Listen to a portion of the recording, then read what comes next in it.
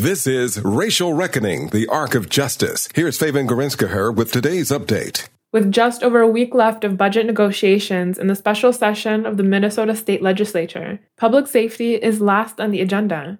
Governor Walz said legislators are first tackling less contentious issues in order to prevent a government shutdown.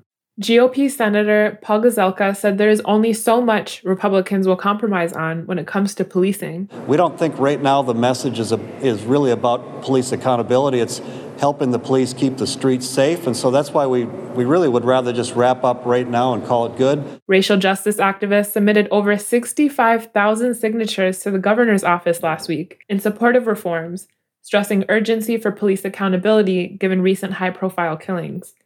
CARE Minnesota's Mohammed Ibrahim said he was frustrated by the lack of action during a historic moment. All we've seen is lip service. We've seen politicians show up to funerals. We've seen politicians say that they will demand for things to change, yet we don't see the change. Ibrahim said it feels like police accountability efforts have lost ground. What we need to do is we need to stop negotiating from Republican standpoints and actually hold the line and actually make sure that if we do not get any police accountability measures passed that are meaningful, that we do not compromise on anything. The state legislature needs to wrap up the special session by July 1st in order to avoid a government shutdown.